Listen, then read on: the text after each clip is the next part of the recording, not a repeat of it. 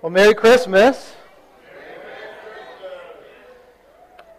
For those of you who aren't ready to hear that, Merry Christmas. You're going to have to start getting used to it at some point, right? Might as well be today. Welcome today to our family gathering here at Cultivate. It's good to have you here with us. If you haven't met me yet, my name is Jay, and I get to help lead this community. I'm very excited about that and what God is doing in us and among us and through us. We just ended a vision series, and last week we heard a number of stories from people's lives of how God is at work in some exciting ways, some unexpected ways, some ways that are bittersweet, but God is at work nonetheless, and it's a joy to see Him and what He's doing through us and to get to be a part of that. We are starting a new series today that we're calling Glory in the Highest, which is our Advent or Christmas series. And that term, Glory in the Highest, or Glory to God in the Highest, is what the angels sing to the shepherds to announce the birth of Jesus. We actually mentioned that in the song that we just sang together. So over the next 3 weeks, plus Christmas Eve, we're going to be doing 4 different songs that appear in the first 2 chapters of Luke. So there are 4 songs that are sung, and they're traditional kind of Christmas songs. The Latin term for them is called canticles. There are songs that are outside the book of Psalms, but they're sung as part of the life and the experience of the church. And if you kind of maybe grew up in more of a traditional church, you may have sung these as part of your experience in the Advent season. And so we're going to be looking at, over the next 3 weeks, the songs from Zechariah, Mary, Simeon, and then finally the angel's song on Christmas Eve. And they're sung during the Advent season, and the word Advent means arrival. And so it's the coming of something that we long for. That's what the word Advent means. 2,000 years ago, Israel as a nation was waiting expectantly for the arrival of someone who was going to come and save them. And as Mandy mentioned earlier, from the time that the last prophet said that this Messiah, this Savior, this King was on his way till the time that Jesus shows up is about 400 years. And then God comes and He finally does this announcement of Jesus' birth, and He appears to all these various people to tell them the good news. And each one of those people breaks out in some kind of song because of their joy. And those are the songs that we're going to be looking at. It's a great time to do this, by the way, because those songs are indicating that God is once again speaking to His people. He's at work. He's moving. I don't know about you, but sometimes, especially in this season, you can feel like God's been silent for a long time. I won't make you raise your hand if that's you, but maybe you're feeling in this season that He's been distant, or that you wonder if He's present. You don't know that He's near, and here's what you need to know. You can, in fact, have hope that God is with you, that He's for you, that He's in control, that He isn't silent, that He actually wants to speak to you. And in fact, He wants to speak to you by His Spirit this very day, even this morning. God does that. He speaks to you through Jesus and through His Holy Spirit. And He's present in this room because we are His people. And God is in our hearts by faith of what Jesus has done for us. We're going to talk about that in a bit. And so He's present here this morning. So if you feel like God has been distant for a season for you, or you've never experienced Him being near to you, I want you to know this morning that He wants to be near to you. He wants you to know who He is. In fact, I pray, Holy Spirit, that you would come now and you'd give us the words of life that we need to hear. I recognize, God, even before you, that I don't have the ability to change anyone's hearts, let alone my own. And I'm not eloquent enough to trick people into thinking something that isn't true of you. God, you need to reveal it. And so, God, come and minister to us today. Be close to us, I pray in Jesus' name. Today we're going to be looking at Zechariah's song. And it's funny because each of these songs, as you look at them, focuses on a different aspect of Jesus' birth. And particularly, it addresses some fundamental question that we all have. And we're not like Israel in that we're not waiting for the Messiah to appear. Jesus already came, but we may be waiting for God to answer a specific question that we have in our hearts. And this is the primary question that Zechariah's song addresses. And maybe this is where you're at this morning. But this is the question. Is God a God of justice? Will He set the world right again? And will He save us? See, we need to know the answer to that question. We need God to reveal it to us because we live in a culture that's increasingly cynical of God's power to save. Do we not? In fact, one of the most blatant, obvious examples of that is the fact that we have seen over and over and over again in the last decade or so the number of mass shootings increase exponentially. Right? And it's interesting because the news of this hits, and when it used to hit, it would make ripples and waves in our culture for weeks, if not months. I can't believe that happened. How are we going to resolve this? What are we going to do? And then as the frequency of those shootings has increased over time to the fact where it seems like they happen once a month, what happens? The news of it kind of washes over us again, and it's almost like we just go back to our normal business and we go, well, God can't do anything about that. It just seems to be a fact of life now. In fact, our culture is getting more and more cynical of God's activity. And here, I want to show you, this is one of the articles or things that came in this week was, do we have that up there? I think we do, right? As part of it? No, I think maybe I forgot it. I think it's my fault. There's a headline that came out in the New York Daily News that said this: God isn't fixing this. And it had on the borders a series of politicians that all said something along the lines of the people who had to undergo this latest shooting at a Christmas party in San Bernardino, California, that our thoughts and our prayers are with them and that we are praying for them. And the headline was basically saying, don't give us your platitudes anymore. We need answers. God isn't going to be the one to fix this. It's got to be us. We have to do something about that. And here's the deal. Zechariah lived in a time and a culture that was saying many of the same things. When is He going to show up? When is God going to do something about this? When is it all going to get fixed? Who's going to save us? And the answer that our culture increasingly gives us is that it's not going to be God. And it's certainly not going to be God's people. It's got to be something else. And it's funny because as soon as you remove that, then all of the answers come to play, and everyone disagrees about what the answer is going to be. Some people say it's less guns, and some people say it's more guns, and some people say it's more restrictions and regulations, and all these various things. We're looking to all these things to be the savior of a situation that we know in our hearts we can't fix. See, Christmas is the best reminder we have that God is able to fix the world. But it's not going to look the way that we thought that it would look. But we need to know that when Jesus came into this world as the very presence of God, Emmanuel, God with us, He was coming into the world as a down payment on a new creation when one day sin will no longer exist. And Zechariah's song is all about what God is going to do through this Savior.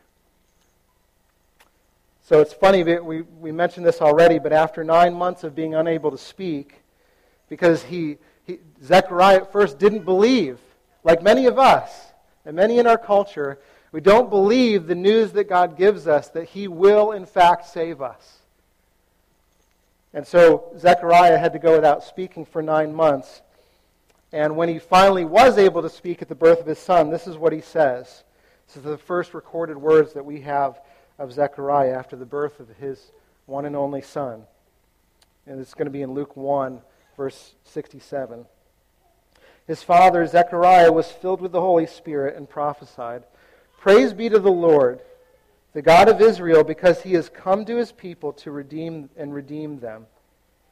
He has raised up a horn of salvation for us in the house of his servant David, as he said through his holy prophets of long ago. Salvation from our enemies and from the hand of all who hate us, to show mercy to our ancestors and to remember his holy covenant, the oath he swore to our father Abraham, to rescue us from the hand of our enemies, and to enable us to serve him without fear in holiness and righteousness before him all our days. And you, my child, speaking to his son, John, will be called a prophet of the Most High, for you will go on before the Lord to prepare the way for him, to give his people the knowledge of salvation through the forgiveness of their sins, because of the tender mercy of our God, by which the rising of the sun will come to us from heaven, to shine on those living in darkness and the shadow of death, to guide our feet into the path of peace. And verse 80 says, And the child, John, grew and became strong in spirit, and he lived in the wilderness until he appeared publicly to Israel. See, it's one of the amazing things to note right out of the gate is the fact that Zechariah, as he's singing this song, points to the one who ultimately will save. Which I was reading this again for the first time in a long time, and there was something really weird that struck me. Did you catch it? Who is this song about, primarily? It's about Jesus, right? What major life event just occurred in John's life for him and his wife, or Zechariah's life for him and his wife Elizabeth? The birth of a son. Do you know how long they've been waiting for a son? A lifetime. Decade after decade of praying that God would hear their prayers and answer them and bring the son that they so longed for. And these are this son's father's very first words as soon as he's able to speak, looking at his son. And who is the song about? It's not about his son. It's about Jesus. How many of you are parents? I mean, I remember the first time my firstborn son was born, when Caleb was born. And I wanted to sing about him. I looked into his eyes and I thought, wow, look at what God has given to us.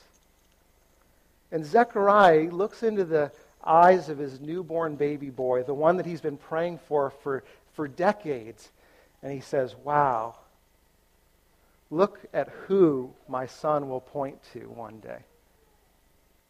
The song that he sings is not about John, it's about Jesus. Which should be, I mean, if you're a parent, that's weird, right?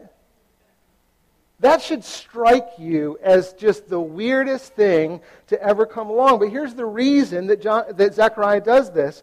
It's because Zechariah is more excited about what Jesus will do through his son than who his son is apart from Jesus. He understands right from the very beginning who is the Savior and who is his son. He's more caught up with God's Son than his own. I just want to ask you, when you think of your own kids, do you primarily think of them for what they themselves represent, or do you think of them for who they could represent in Jesus? See, it would be so easy for Zechariah to make his son the savior of his story, right? To say, I was barren, we didn't have a child, we're really old, and now all of a sudden we have a son. And for the son, for his son John to be the savior of Zechariah's story. Does this sound a lot like us? See, we do this all the time. We think of our children as being the savior of our identity. We think of them as being the ones that we're going to lift up and magnify and make the most of. And so we put our identity and who we are as individuals into what our kids can do, into who they will be. And we think, if they're just successful, or if they just make more money than we did, or if they just don't end up this way or that way, or like so-and-so, then I'll be okay as a person. And what we're doing when we say that is we are saying, you are my Savior. Zechariah doesn't do that. He looks to Jesus, whom his Son will point the way to as his Savior. One of the things I loved about, if you weren't here last week, I had someone share their story about what God has been doing in their life and through their kids. And Kim was sharing about her daughter Jessica, and how many of Kim's hopes and dreams for her daughter and what she would become were shattered. And she wanted to be able to tell the world, this is my daughter who's a successful teacher and who has done all these things and accomplished all this work and is perfect in every way. And she said, I realized over time, because of the mistakes that she was making, and some of those were generational sins that had been passed down to her, she couldn't look to her daughter to be the source of her identity anymore. She couldn't look to her daughter and say, you will be the one who saves me. And the bittersweet part about her story is that God has saved her daughter and is saving her daughter, is making her new. And even though there's still a lot of brokenness in her story, and this is never the path that she would have chosen for her daughter right now is her identity is now in Christ. And she's been sent into a place where she would have never chosen to go before, and has no choice but to stay there for year after year. And it's not for her glory. It's for Jesus' glory. I want to encourage you, especially this time of year, mom, dad, grandparents, uncles, aunts, don't make Christmas about your kids. They can't handle the weight of your expectations of it being all about them. Make Christmas about Jesus and invite your kids to celebrate Him. It makes all the difference in the world.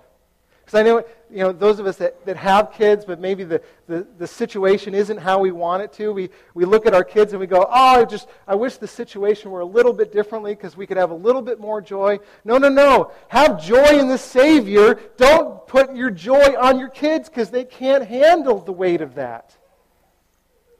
Rejoice in Jesus and what He's done for you. And invite your kids to that. Not the other way around. Those of you who maybe have kids that are grown up and moved away, and you're thinking, man, Christmas used to be such a time of joy, but it isn't anymore. You're still putting your hope in your kids. Put your hope in Jesus. Experience Him. Don't wait for the perfect experience to come along to give you the Christmas that you most hope for. The perfect Savior has come along. Put your hope in Him. And watch how He magnifies your joy, just as He did for Zechariah. See, Jesus has come to save. He's come to rescue you. Zechariah talks about Him being the horn of salvation, which is a king who has the power to save. And He's the only one that has that. But here's the thing, He doesn't come to save us in the way that we all expect. See, we expect when God comes to save us that He's going to come to change our external circumstances. That's kind of the definition of success. I was in a bad place, in a bad way, things weren't going my way. God came in and saved, and now things are going better. And at first it seems like this is kind of what Zechariah is alluding to, that God is going to come in and save Israel from all of its enemies. And you think, okay, we're talking about external circumstances. Israel has to deal with this Roman government, and they're making life miserable for them, and they're expecting this king to come in and overthrow these oppressors to make life better. And we can often think of our lives that way and think, well, if I just wasn't being oppressed by this thing, and this thing could be a person, it could be a job or the loss of a job, it could be a brokenness in our relationships. And we think, if that thing just didn't exist, or if it was better, or if it was changed, if God would just save that, then everything would be good. But he doesn't do that. At least that's not what Zechariah talks about in terms of salvation, because this is what he says in verse 76. And you, my child, will be called a prophet of the Most High, for you will go on before the Lord to prepare the way for him, to give his people knowledge of salvation. So here it is. This is what salvation looks like, and this is what John has come to let people know. Here is salvation, and you need to know this. It's going to be through what? Through forgiveness. That's strange. That doesn't sound like external change. Forgiveness of their sins because of the tender mercy of our God, by which the rising sun will come to us from heaven to shine on those living in darkness and in the shadow of death, to guide our feet into the path of peace. I'm going to ask you this, and you can give a response if you're new to us. Why do you think Zechariah focuses on forgiveness, mercy, and guidance as what it means to be saved? Why internal things and not external things? Yeah. So when Jesus comes, what does he say? He says, I've come to bring a new kingdom, but where is this kingdom going to be set up? In our hearts. There's going to be no external way to tell, at least not initially, that the kingdom has come. Where does it come? It comes in our hearts. Why does it have to come in our hearts? Because think about it, if all of our external circumstances were saved, if they were made right in all the ways that we wish that they were made right, and yet our hearts were not made right, what's going to happen? We'll ruin it again. I don't know if you know the whole story, but if you widen it out and look at the breadth of God's story, God actually did that once. It's called the Ark of Noah. God lamented that the world had become such a broken place, and in his grief over the way that the world had turned out because of sin, he said, I wish I hadn't even made it. But he chooses one man to recreate the world through it. He says, I will save you and through you my creation. And so he saves them. And the world gets a restart. I mean, imagine that. All the things that are broken in your life, God in his wisdom, in his sovereignty, like that, are changed. You get a do-over. Completely refreshed. Do you ever keep reading in the story of Noah? What happens? It's one of the first things that Noah does when he gets to this new creation with his heart being unchanged. He gets drunk. He's lying around, wasting the creation that God re-gave him as a gift of grace. Why is he doing that? It's because his heart was still the same person that lived on the earth that was before. Nothing changed on the inside. Everything changed on the outside. And Noah was the same man he was before he got into the ark. See, we so desperately want God to make the world right again. Stop the violence that's happening in our world. Fix the brokenness in our relationships. Bring back a loved one. Give us a job again, or security in terms of our income, and provide for us. We want justice for these external brokennesses of our reality, but there's a problem. We fail to realize that all that external brokenness is the result of our internal sin and rebellion against God. And one of the questions I've been asking recently is, what if some of the externally broken things in our circumstances are actually ways that God is using to fix the internal brokennesses of our heart? See, you need to wrestle with this question this season. At least I would encourage you to do that. What is it that you most need saving from? What do you most need saving from? There's the truth that our greatest enemy is not something out there. It's something in here. And who's going to be the one to save you? See, Zechariah, by the wisdom of the Holy Spirit, revealing it to his heart, realizes that his son is not going to be a sufficient Savior for Zechariah. He needs another. Advent is actually a season that calls us to prepare our hearts to receive the right Savior. And the tragedy, I think, of the Christmas season is that we often use it as a way to run after Saviors that will never satisfy.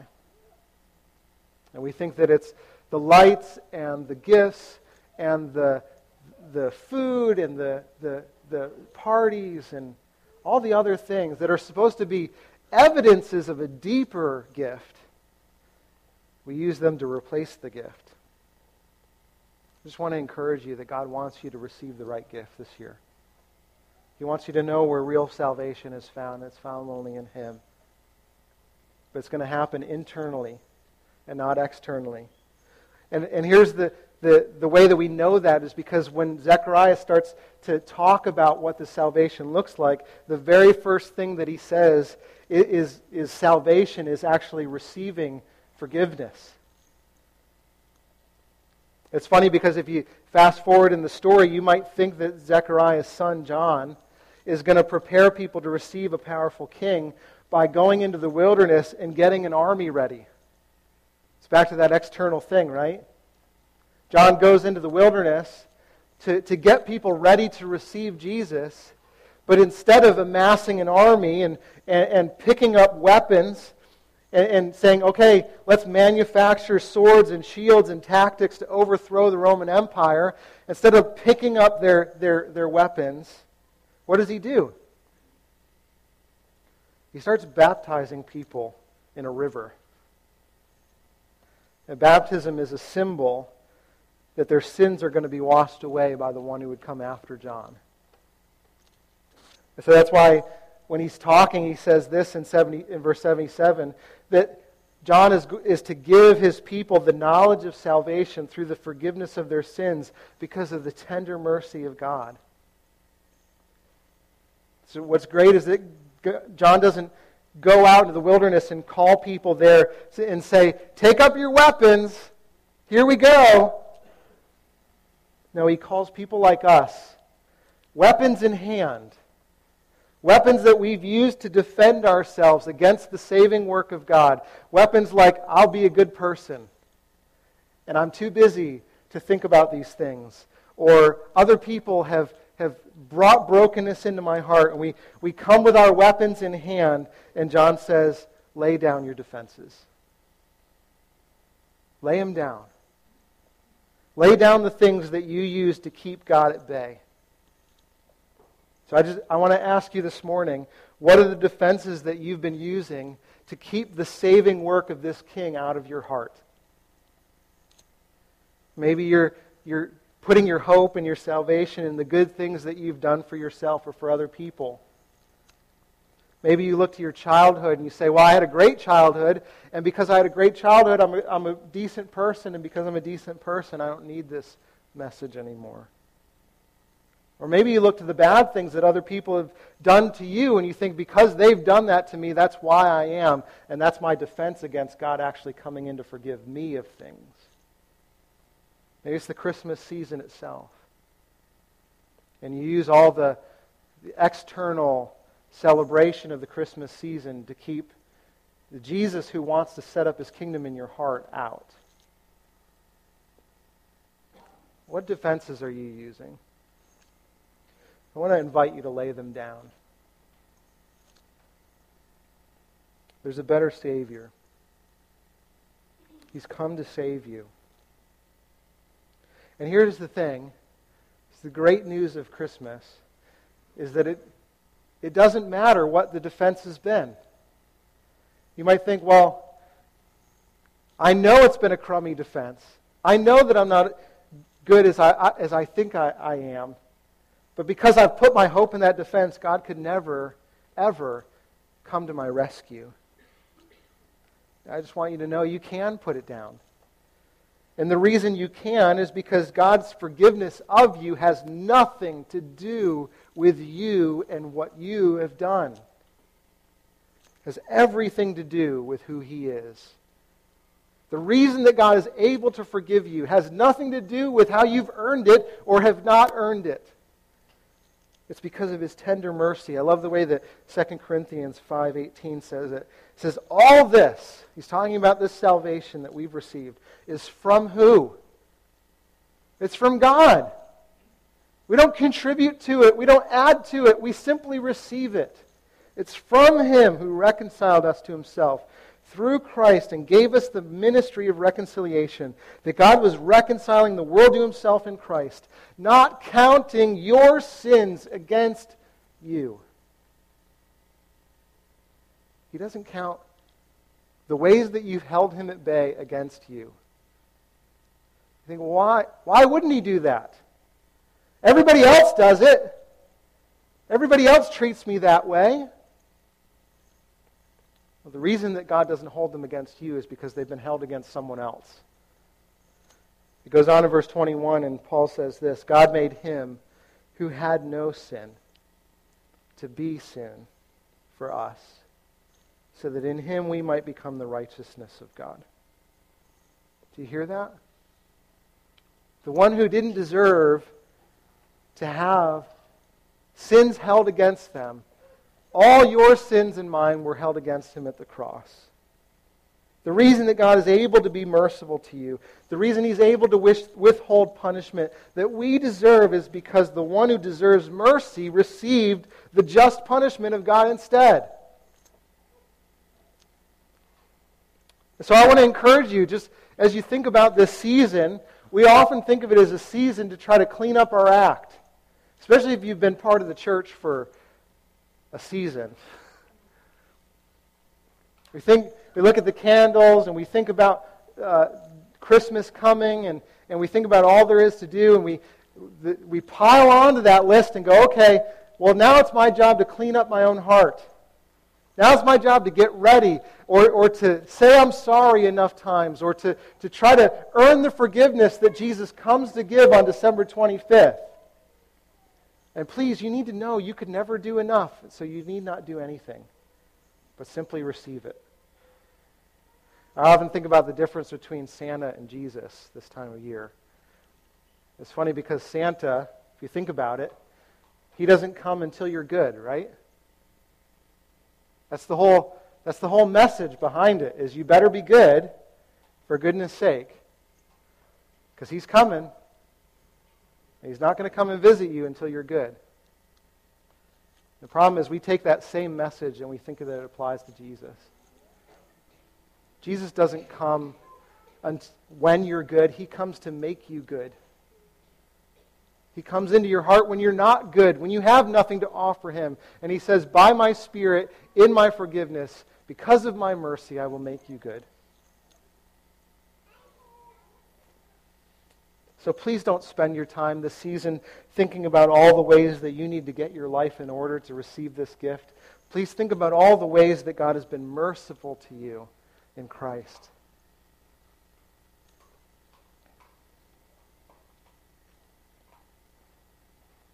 God forgives. One of the definitions of forgiveness, and one that we use a lot here, it's almost like we'd like to commit this to memory because I think it's so valuable. But the definition of forgiveness is that because we've both been forgiven our debts, I need not require repayment for you for the wrong that you've done to me. Because both of our accounts are full, because the debt has been paid against you and against me, I need not require repayment from you for whatever you've done to me. That's the definition of forgiveness. And the reason that it's such a good definition is because it points us to the fact that that's the way in which God forgave us. God didn't just forgive you because he decided not to think about your sin anymore, or just go, oh, it'll be all right, don't worry about it. He didn't come to you and go, well, I'll forgive you, but you need to spend the rest of your life making it up to me and earning my forgiveness. No, he came to us and said, you need not repay me because the payment has been given. See, sin always requires payment. We all know that. whenever something is done to someone else, we know in our heart of hearts that someone has to pay for whatever has been done. Now, I've a couple 2-year-olds in our house, and they know when something happens against them, when they have been sinned against, what is the first thing that they do? They exact repayment. It may be in the form of, like, you hit me, so I will bite you. It may be in the form of, you hit me, so Mom, payment will be made. They know it from the time that they're very small. We know it in the world. We look at the world and its brokenness, and we think about what other people have done to us, and we go, someone's got to pay for that. We know it. And so here's the deal. We'll either look to someone else to be the payment for us, and we'll say it's their fault that it's broken, and we'll expect them to make the ultimate payment for the wrong that's been done to us. Or if we can't find a good enough payment out in the world, we'll think, well, I need to be the one to pay it. And so we'll try to do it in the form of guilt or shame because we're looking to ourselves to pay for the sin that's been done, or the sins that we've committed. You can never pay enough, nor are you expected to. Nor can anyone else pay enough, nor does God expect them to. It's funny, we think about that even in terms of what's going on in the world today. We think somebody's got to pay for what's been done. Even with these mass shootings, it's like someone's to blame. Someone's got it wrong. And so we point the finger at somebody saying if they would just take the blame for it, then everything would go back to normal. And so we point the finger at Muslims, or we point the finger at gun makers, or we point the finger at lobbyists, or we point the finger at politicians, or whoever the case might be. And we think if they would just make payment for what's been done, then we would get back on track again. See, every one of us needs to know that we always look to something or someone to make payment for sin. And if that's you, which I think it's all of us, then the name Jesus is good news to you today. Because the name Jesus means the Lord saves. It's good news because He came into this world to take that payment that only He can take. And so you have a choice today. You have a choice this morning. You can either continue to feel the weight of your own sin or try to make someone else feel the weight of it. You try to say to yourself, I'll make it up next time, or I'll do better, or I'll cover it over, or I'll pretend it didn't happen, or I'll live in denial, or I'll blame someone else. But the problem is that no one else can carry the weight of that sin on this planet, because no one else was designed to. If you don't place it on Jesus, it's going to have to be paid over and over and over and over again. The good news of Jesus Christ is that He came to die once for sin. It's a sufficient payment. And when you know it, when you believe it, when you rest in it, guess what starts to happen? You start to be able to actually forgive yourself and other people. Because you're not demanding payment anymore. So salvation means forgiveness, but it's not just forgiveness. Salvation also means God's presence with us. Luke 78 and 79 say this: the rising sun, which is kind of a poetic way of talking about God's presence with us. Think of the light coming into the darkness, which is God coming into the midst of a dark place. The rising sun will come to us from heaven and shine on those living in darkness and in the shadow of death to guide our feet into the path of peace. So I just want to remind you that when Jesus died for us, He did not just die to forgive us of our sins. That's the first step, but it's not the only one. It'd be a shame, wouldn't it, if Jesus came, paid the enormous weight for God to be reconciled to us, for us to walk with Him again, and we just said to Him, well, thank you for the forgiveness, but now I reject your presence in my heart. It'd be like you paying thousands and thousands of dollars to go and travel to see someone that you love dearly, and for them to go, wow, I can't believe that you paid all that debt to be here. And then they shut the door on you. See, Jesus died not just to forgive us, but to cleanse us so that he could actually come and live in us by his Spirit. It's funny because if you think of Zechariah's story, what's the high watermark of his story before his son is born? It's the fact that he gets to go into the temple and burn incense before God's very presence.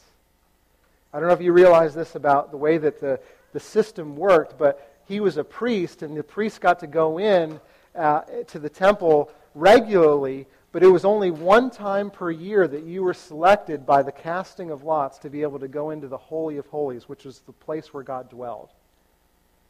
And he got the grace of that gift to be able to go into that very place and burn incense before the very presence of God.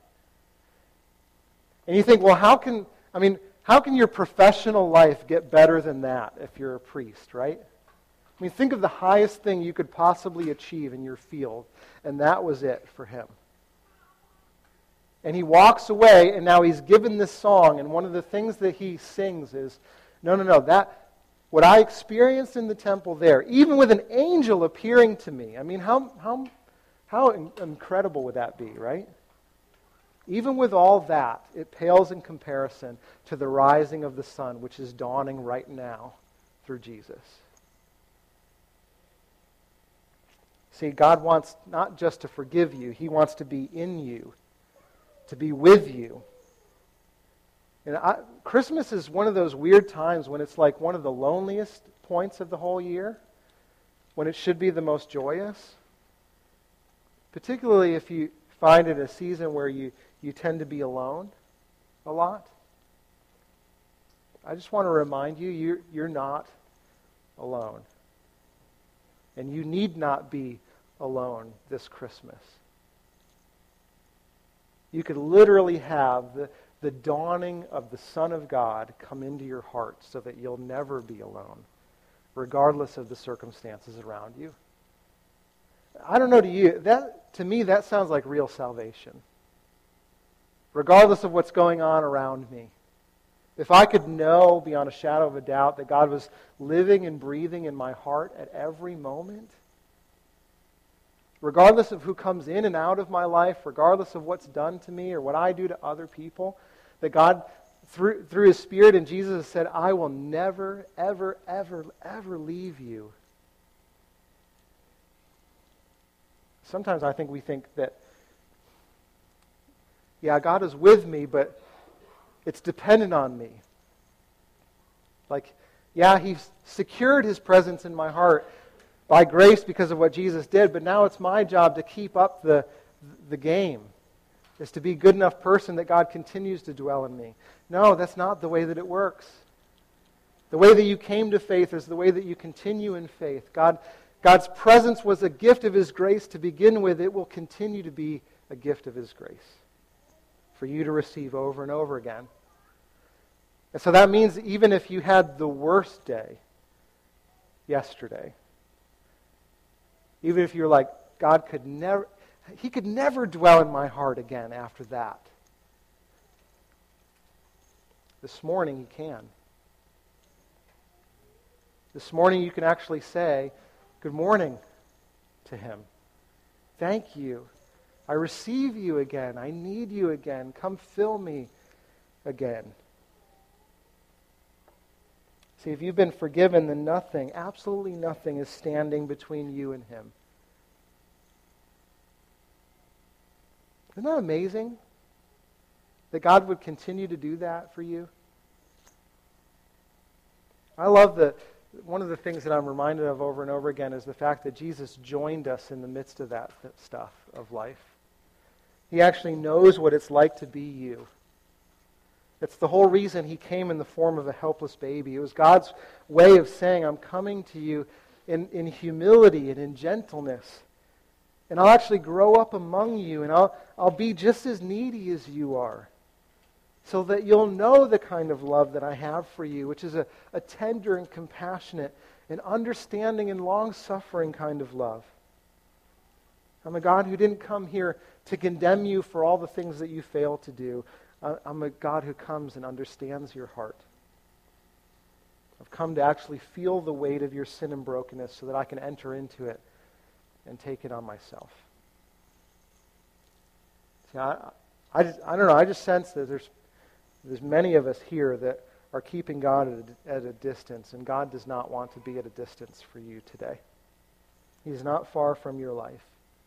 He's close and He is personal. And He wants you to know that.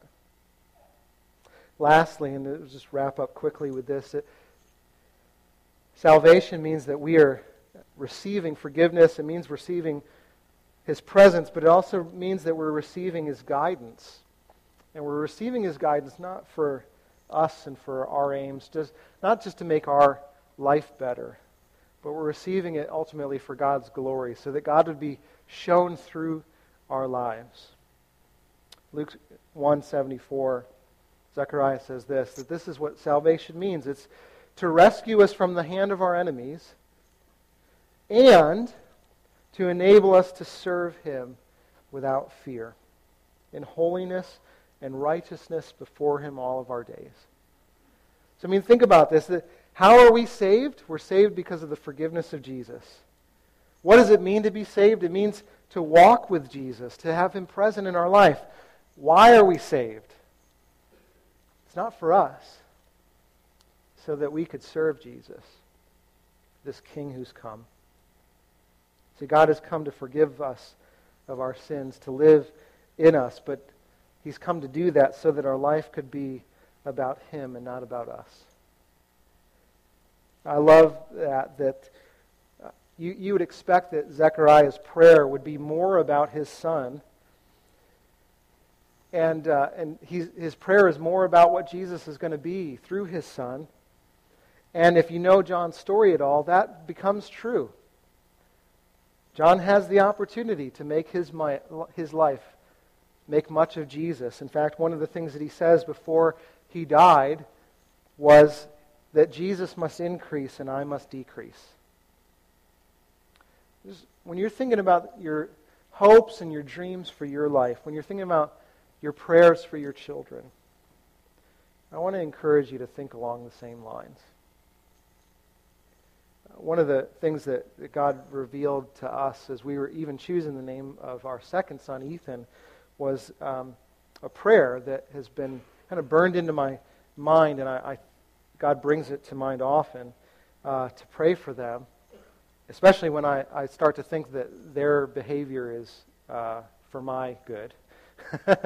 when I start to think that they've been a gift to me for me, and when they're not living up to my expectations as a dad of how they should be acting or treating me or whatever the case might be, God often brings this prayer to mind in Psalm 89:15 and says, "Blessed are those who have learned to acclaim you, who walk in the light of your presence, Lord." That's a great definition of success and what it means to be saved, is to walk in the light of the presence of God in such a way that our lives acclaim the one that we walk with. To acclaim something just means to lift it higher than you. So when an army would go into battle, they would have trumpets and banners, and the banners and the trumpets would acclaim the goodness and the greatness of their king. And they say, we march under the banner of this king and what he represents. And the mightier the army, you'd go, man, the mightier the king. And with us, it's a little reversed, right? It's the how humble and meek we are that points to the greatness of our King and what He does through us. Just wanted you to know, God through His Spirit is saying to you this morning, I want to make your life about so much more than you. I want to empower you to serve me. I want to empower you to make much of me. Now here's the thing, and this leads us back to where we started. What do you think happens when more and more people around the world are forgiven of sin, filled with God's presence, and guided by his Spirit to make much of Jesus. What starts to happen on the earth when all those things become true of more and more and more people all across the world, in the U.S., and in the Middle East, and in Asia, and in Africa, and in Europe? What do you think would start to happen if more and more people that becomes true of because Jesus is saving them? Peace on earth and goodwill to those on whom God's favor rests. Yeah. God's glory comes and covers the earth as the waters cover the seas. It becomes a place that we dream of and long for. The place that we wish that God would come and make true. Do you see the way that God is doing it? God is not silent. He's not inactive. He's not distant and removed from our prayers. He's here. He's saving people all over the world, and he's having his will borne out over and over and over again. And the brokenness that we see in the world is the remaining result of the places in which God is still at work in the process of saving people. I don't know about you, but as I've thought about the brokenness of the world, this understanding of what it looks like to be saved has started to change the way that I pray for the world. Because, I'll pray for the families of the people that were affected by tragedy, and I'll want them to be restored, and I believe that God wants those same things. But one of the things that I begin to pray for is for God to come and save those who would wish to do us harm. To give them a knowledge of salvation so that they know that they don't need to do what they're about to do. For God to come in and rescue even those who would be our enemies, as God has rescued us. To not count their sins against them, but to count them against Jesus. And to give them a knowledge of salvation that's found in no other name. I just want to encourage you, just as you think about praying for the world, let this knowledge of salvation change the way that you pray. For the world, for your family, for yourself. Let's pray. Father, we thank you that you are a God who's come to save. Thank you that,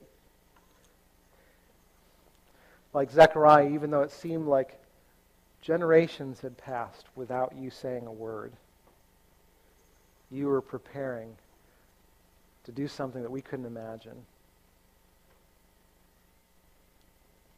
Lord, if we don't know you this morning, if there's any who haven't begun the first step of receiving the forgiveness of Jesus, Holy Spirit, I pray that you draw them to yourself.